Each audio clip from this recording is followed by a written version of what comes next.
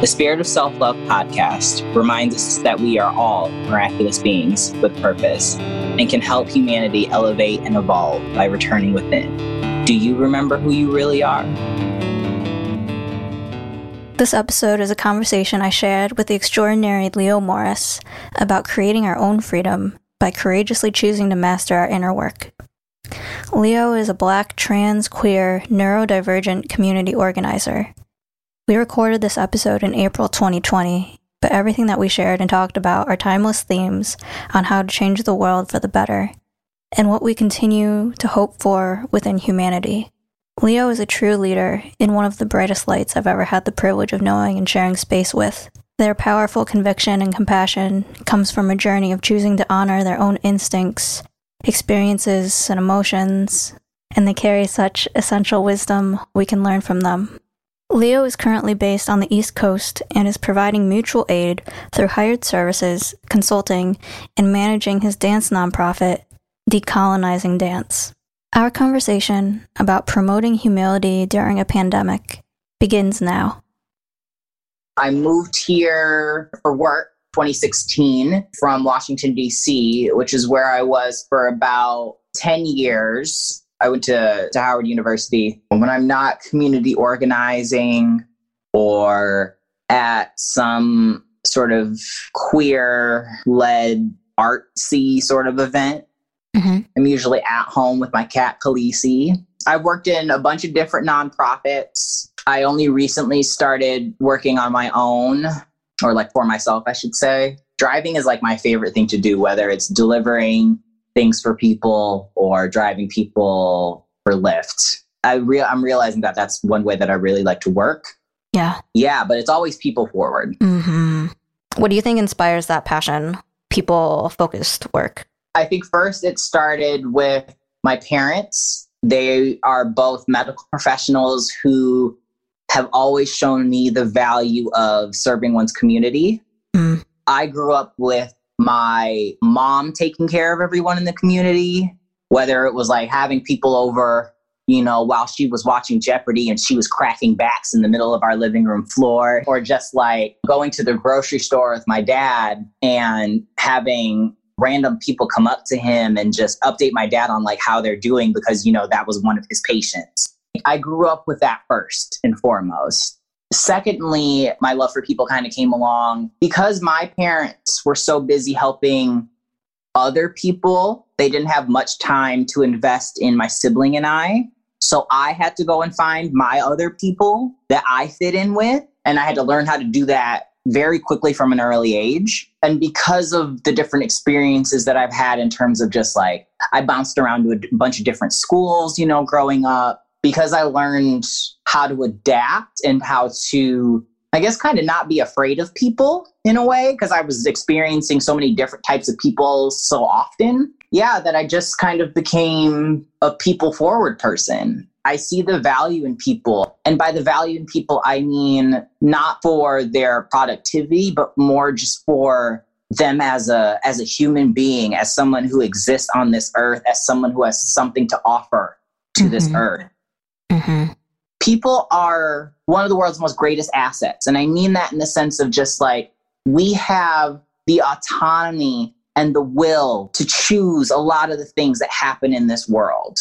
Right. So we have to care about us first because we've all moved to more digital communication platforms. I hope this time is a time for all of those people right now who are living with disabilities or who have had to rely on scientific technology for them to just live a normal, for them to have a life where they feel like they can function and are happy and thriving. I hope we now continue to look to those who we are either relying on or we are trying to protect the most. I hope that the solutions that we're all looking for come from those communities first and foremost. So for me, it makes sense to go to someone who's immunocompromised, someone who can't go to the grocery store, someone who literally cannot leave the house, and just be like, so how are you getting your work done? How are you living? And then funding any sort of type of program that supports those visions, those collective visions. Mm-hmm. EPIC is a nonprofit here in Boston that works with people who have disabilities. Mm-hmm. I want to know how they're using it to reach out to their clientele and what their clientele is requesting from them in terms of how to be able to access them safely and humanely. How to better meet the needs of those who we continue to throw to the wayside, as is so obviously shown by this pandemic. Right. It clearly doesn't make sense to listen to able-bodied people anymore. Mm-hmm. It just doesn't. You have been reflecting on the ways that our current situation, the quarantine, has amplified a lot of issues in terms of what is accessible for certain people and what is now massively inaccessible for people with disabilities. Or even more so, I would say just any marginalized community. I hone in on persons with disabilities because I'm a person with a disability and I know how much I rely on certain little things that people don't even know about, like on their iPhones, that make things easier for me to process. Mm-hmm. Mm-hmm. Those little things matter. Mm-hmm. And we are now seeing how much they matter. Everyone has different needs now that we are all digital, and they are all coming up now. Right. And so why don't we ask the people who've been using this sort of technology and who've been relying on this sort of technology to communicate and to facilitate their lives, why don't we ask them first? What is it that you've discovered in all of this that you need? Yeah, I need people who are trauma-informed. Yeah. I need policies that are trauma-informed. I need people to have healthy outlets for their egos. Like, I'm tired of the racism pandemic has produced, but I need somebody to apologize to the Chinese people, to I need somebody to apologize. After that apology, I need like an executive order stating resources going towards those communities that were blamed for this pandemic. I need somebody to admit out loud on CNN, Al Jazeera, whatever, that capitalism failed. It just failed. So why is it important for us to have these conversations with people who are the most affected? It's important first before even trying to engage externally. It's more important to engage internally and first admit to yourself that you don't know everything. Right, right. Because if you start with that, then you go into it, hopefully, being grateful for everything that you might have learned. You go into it at least with a mindset that you are open to receiving because you don't know everything. And then once you admit that you don't know, my next question always to myself when I am introspecting, I guess, is who do I know that does know this information? Right. Because we do live in Boston, which is, as we know, very, very, very white dominant. Very. Did we say very? No? Especially as a person who may be of a privileged identity. And yes, you could still be marginalized and have privilege at the same time. But it's important to recognize in what situations you do have privilege and make sure that the person to whom you are asking your questions to is not of the similar privilege as you or of a privilege of a person that can't answer that question based on their identities and their experiences. In order to create change, we can't have an echo chamber. What also inspired this current shift that we're in, at least energetically, to revisit how it is that we actually make change. And what you're saying is, in order to create change, we have to diversify the voices in the room, which seems like obvious. Yeah, but it takes a certain level of, I like to call it emotional humility, that you might not be the best person who knows how to diversify the room. Yeah. And should not be making those decisions.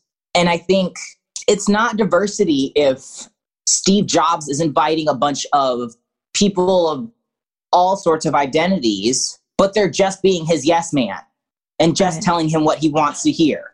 Exactly. That's not diversity. Right. We got to get real uncomfortable real quick, Allie, before the world continues to make things more uncomfortable for us. That's all I got to say. Because Mother Nature's talking. She talking real loud. There's this theme that has to do with a sense of new leaders need to be invited to the room. Also, we need to be given the space to advocate for ourselves. Yeah, but like actual advocacy. Yeah. Not I know. the light version. I don't want the diet version. I don't want the diversity zero. I don't want that version. Right. I want the purest definition of what that word means. And I want it to apply so fucking strictly until it doesn't need to anymore. And I think that the only way that we can do that is by listening to the people who were most deeply affected. Right. Whether it's what one wants to hear or not. That's not the point. It needs to be heard, period. Because that's the work. Oh, there are many mic drops. I think when you have a certain path, when you've had to be in a place where you have to build yourself up. Yeah. To not get broken down by everything else out there. When you have that as an integral part of who you have become, you have no choice but to be extremely passionate. And passionate isn't even like the word. You have to be extremely vocal. Or even instinctual? Instinctual. I don't like the word instinctual. Instinctual. About being seen, about being heard. Okay, I'll put it like this. As a person who's endured much trauma, I see my life in this lens. Like, there's my life before trauma, and then there's my life after trauma. I remember one of my first questions after I had survived one of my initial traumas was, what other lies have I been told? What else have I been believing that isn't necessarily true? My trauma was the first time that I truly felt my instincts. You know how the CDC is saying that, like, if people don't take the necessary precautions right now, that this thing could spike again and this could never end? I kind of feel that that's the same way with us continuing society as it's been. If we do shit like we did any of it before this pandemic started, I feel like the universe is trying to tell us that is just not a good idea, period. That's right. There's something about my trauma that helped me learn how to, I guess, sort of trust myself. I realized how much I was trusting in other people and trusting in just not myself. Yeah. And then going through my trauma, I was like, oh, none of you. Oh, I'm the only one who's going to believe me? All right, bet. And then having to move through the world like that. I'm hoping that collectively people say aloud and are just like, I know that this is what happened to me, and I know that this is what I experienced, and I know that this is the type of help that I need. And we create a society of people that actually listen. Being trauma informed, that's come up a few times. I am of the firm belief that you cannot be a trauma informed person unless you know about how your person has been traumatized. Right. So for me, trauma informed means accepting that first, that one has been traumatized, and then two, doing the work to discover the ways in which one has been traumatized. I don't want the term trauma informed to turn into another buzzword or sort of thing. Because if we get into a competency thing, then it can turn into like, well, this person didn't do the reading, or this person doesn't know the vocab, or this person, doesn't have this educational level, or this person didn't go to this workshop, so they can't possibly know what they're talking about. Right. So it's not how it works, because that's still leaving the most crucial people out of the conversation. I hope you're enjoying this episode so far. Just a few quick things. Review, share, and subscribe wherever you're listening now. You can follow us on Instagram at Spirit of Self-Love. To learn more, visit spiritofselflove.substack.com. Thank you for listening, and enjoy the rest of the episode. Do you think it's too much to ask of people to be aware of their inner wounds and to have some kind of desire to work on healing them? No. It's literally just fear. Fear is what got us here to this point. April, let's say the 11th, I don't know, the 14th. April 14th, 2020. Fear is what fucking got us here as a humanity. Yeah. If you're saying that living in a world with less fear, just a little bit less, by doing just a few minutes more of internal work a week is too much to save humanity? Because that's the problem. We have a society that lifts up and that praises and that glorifies people who don't own their shit. Yeah. I'm sorry. I think that a pandemic is the funniest way that the universe could have tried to check us, because you can't not be on your shit when you got micro droplets flying through the air, you know? So that sort of nuance, that sort of microscopic nuance that the fucking universe is trying to have us pay attention to, I'm hoping that we get just a little bit of it when it comes to emotional intelligence. The holding of two opposing views, two opposing beliefs, two opposing feelings, and knowing that they are both valid in that moment, and that there is a way to serve them both. You don't have to choose either or. The gray area is one of the most beautiful, technicolor, vibrant places one can exist. And if you have the courage to take that leap, not even a leap, but just to step into your own personal gray zone, may the wonders never cease. Because they won't. Do you want to give one specific example of a gray area of being non-dualistic about something that has been helpful for you? I think one of my favorite ways in which I am sort of unlearning, I guess, dualism or duality or binarism, whatever you want to call it, was by unlearning everything that I thought about gender. Yeah. For me, it started as my gender was not serving me. And it only wasn't serving me because I did not want to exist as that gender. Right. That's the only reason. So in order for me to reach the conclusion that I did not want to be that gender, I had to think about the things that I was thinking that I didn't want. Right. I don't identify as trans because I hated being a woman. That is not my story. I identify as transgender because identifying as a woman felt restrictive to me. And I'm not saying that a woman of America as a Black woman, no. I'm saying that literally just as a woman, it felt restrictive. It did not feel as my authentic self. For sure, yeah. But the solution to that was not going to the other extreme. It was not identifying as a man, because that wasn't the issue. Issue was, how do I see myself? How do I want people to respect me in the way that I see myself? And with gender, for me, that more has to do with my expression as well as my behavior. So when it comes to my behavior, I can be pretty, I guess, sort of feminine. I guess, so my behavior can be seen as traditionally or socially feminine or raised as a woman. My expression also embraces my femininity a lot. And that's the place that's more comfortable for me. And that's what I mean by the gray area. I choose the label of transgender because it allows me to exist in a space where I feel like there are no bounds.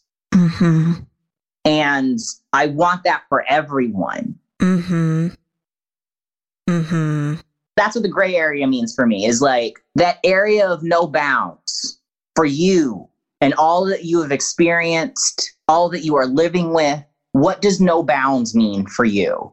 I think we'd be surprised at how our society has sort of relied and survived on violence and trauma and pain. For us all, I want us to realize that, like, that's not necessary, and that's not who we are. We aren't these beings who crave violence, who crave being cruel to one another.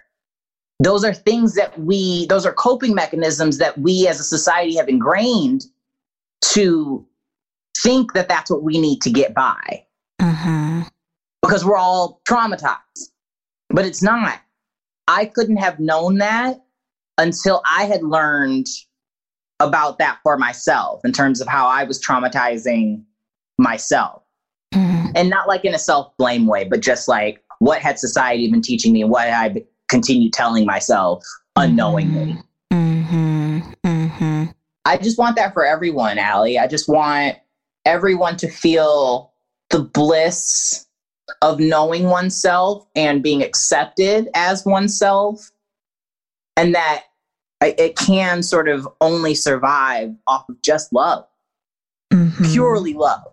Mm-hmm. I really, really, really liked all of that. Was that a few mic drops too? Oh yeah, that was a whole mic drop. Yeah. Mm-hmm. I think people don't know that when they place limitations on themselves, when they don't allow themselves to either explore their darkness or explore the infinite potential of their world or how they're experiencing their life, when we're living in those like confines or we're living in the binary or the duality of it all, that is also self-violence. Yeah. We can't do that unless we admit that we fucked up in the first place. Yeah. Self-love and empowerment also has to do with creating like our own freedom. Yeah. Because when I look at you and when I talk to you, I feel like this is someone here who has created their own freedom in their life. And I really did it to sort of prove to myself that I could, but also to just sort of just show in general that it can be done. Mm-hmm. You can feel free without having to step on somebody else. Yeah. What are some spiritual practices that you like to invest in to keep yourself centered, focused on going in? One of the things I did was that I took an inventory of what it was from my childhood spiritually that I liked, and then just applied it to now. The biggest thing was music. And so my favorite thing to do is to like put on my gospel playlist and just sing or cry, but mostly sing. Or just like reminisce on like on the memory that the song might bring me back to. Yes. Sometimes I like to just do a sort of, I guess it's a meditation, but it's like meditation on like with my gospel music as like the background. And so I'll either, dance it out, sing it out, cry it out, but it'll be some sort of body movement along with that. So if we're going to put it out into the universe right now, because our words create and our intentions create, what is it that you hope for humanity in this moment and forward? What I hope is that, and maybe not even all of us, but that those with the power realize that the only way that the pandemic, ended when it does, the way in which we got through this, that the way in which we endured and we survived was not through anything other than some sort of deep want for another to survive. It wasn't some vaccine. It wasn't some random policy that got passed.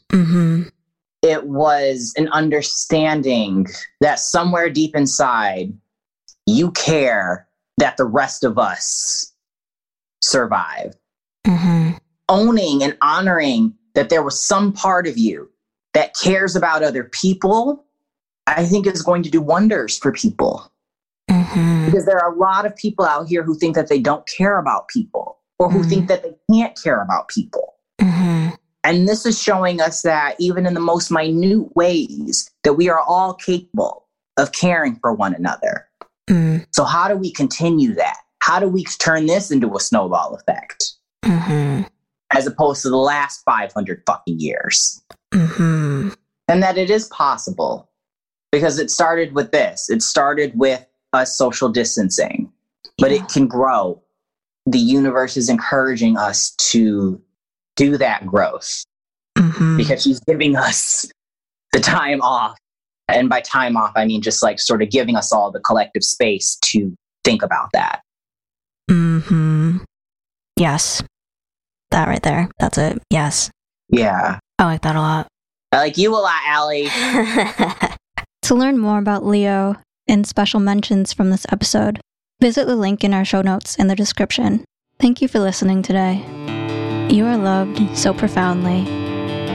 Thank you for being here at this time to assist in the evolution of humanity. Thank you for being a leader of the self-love movement.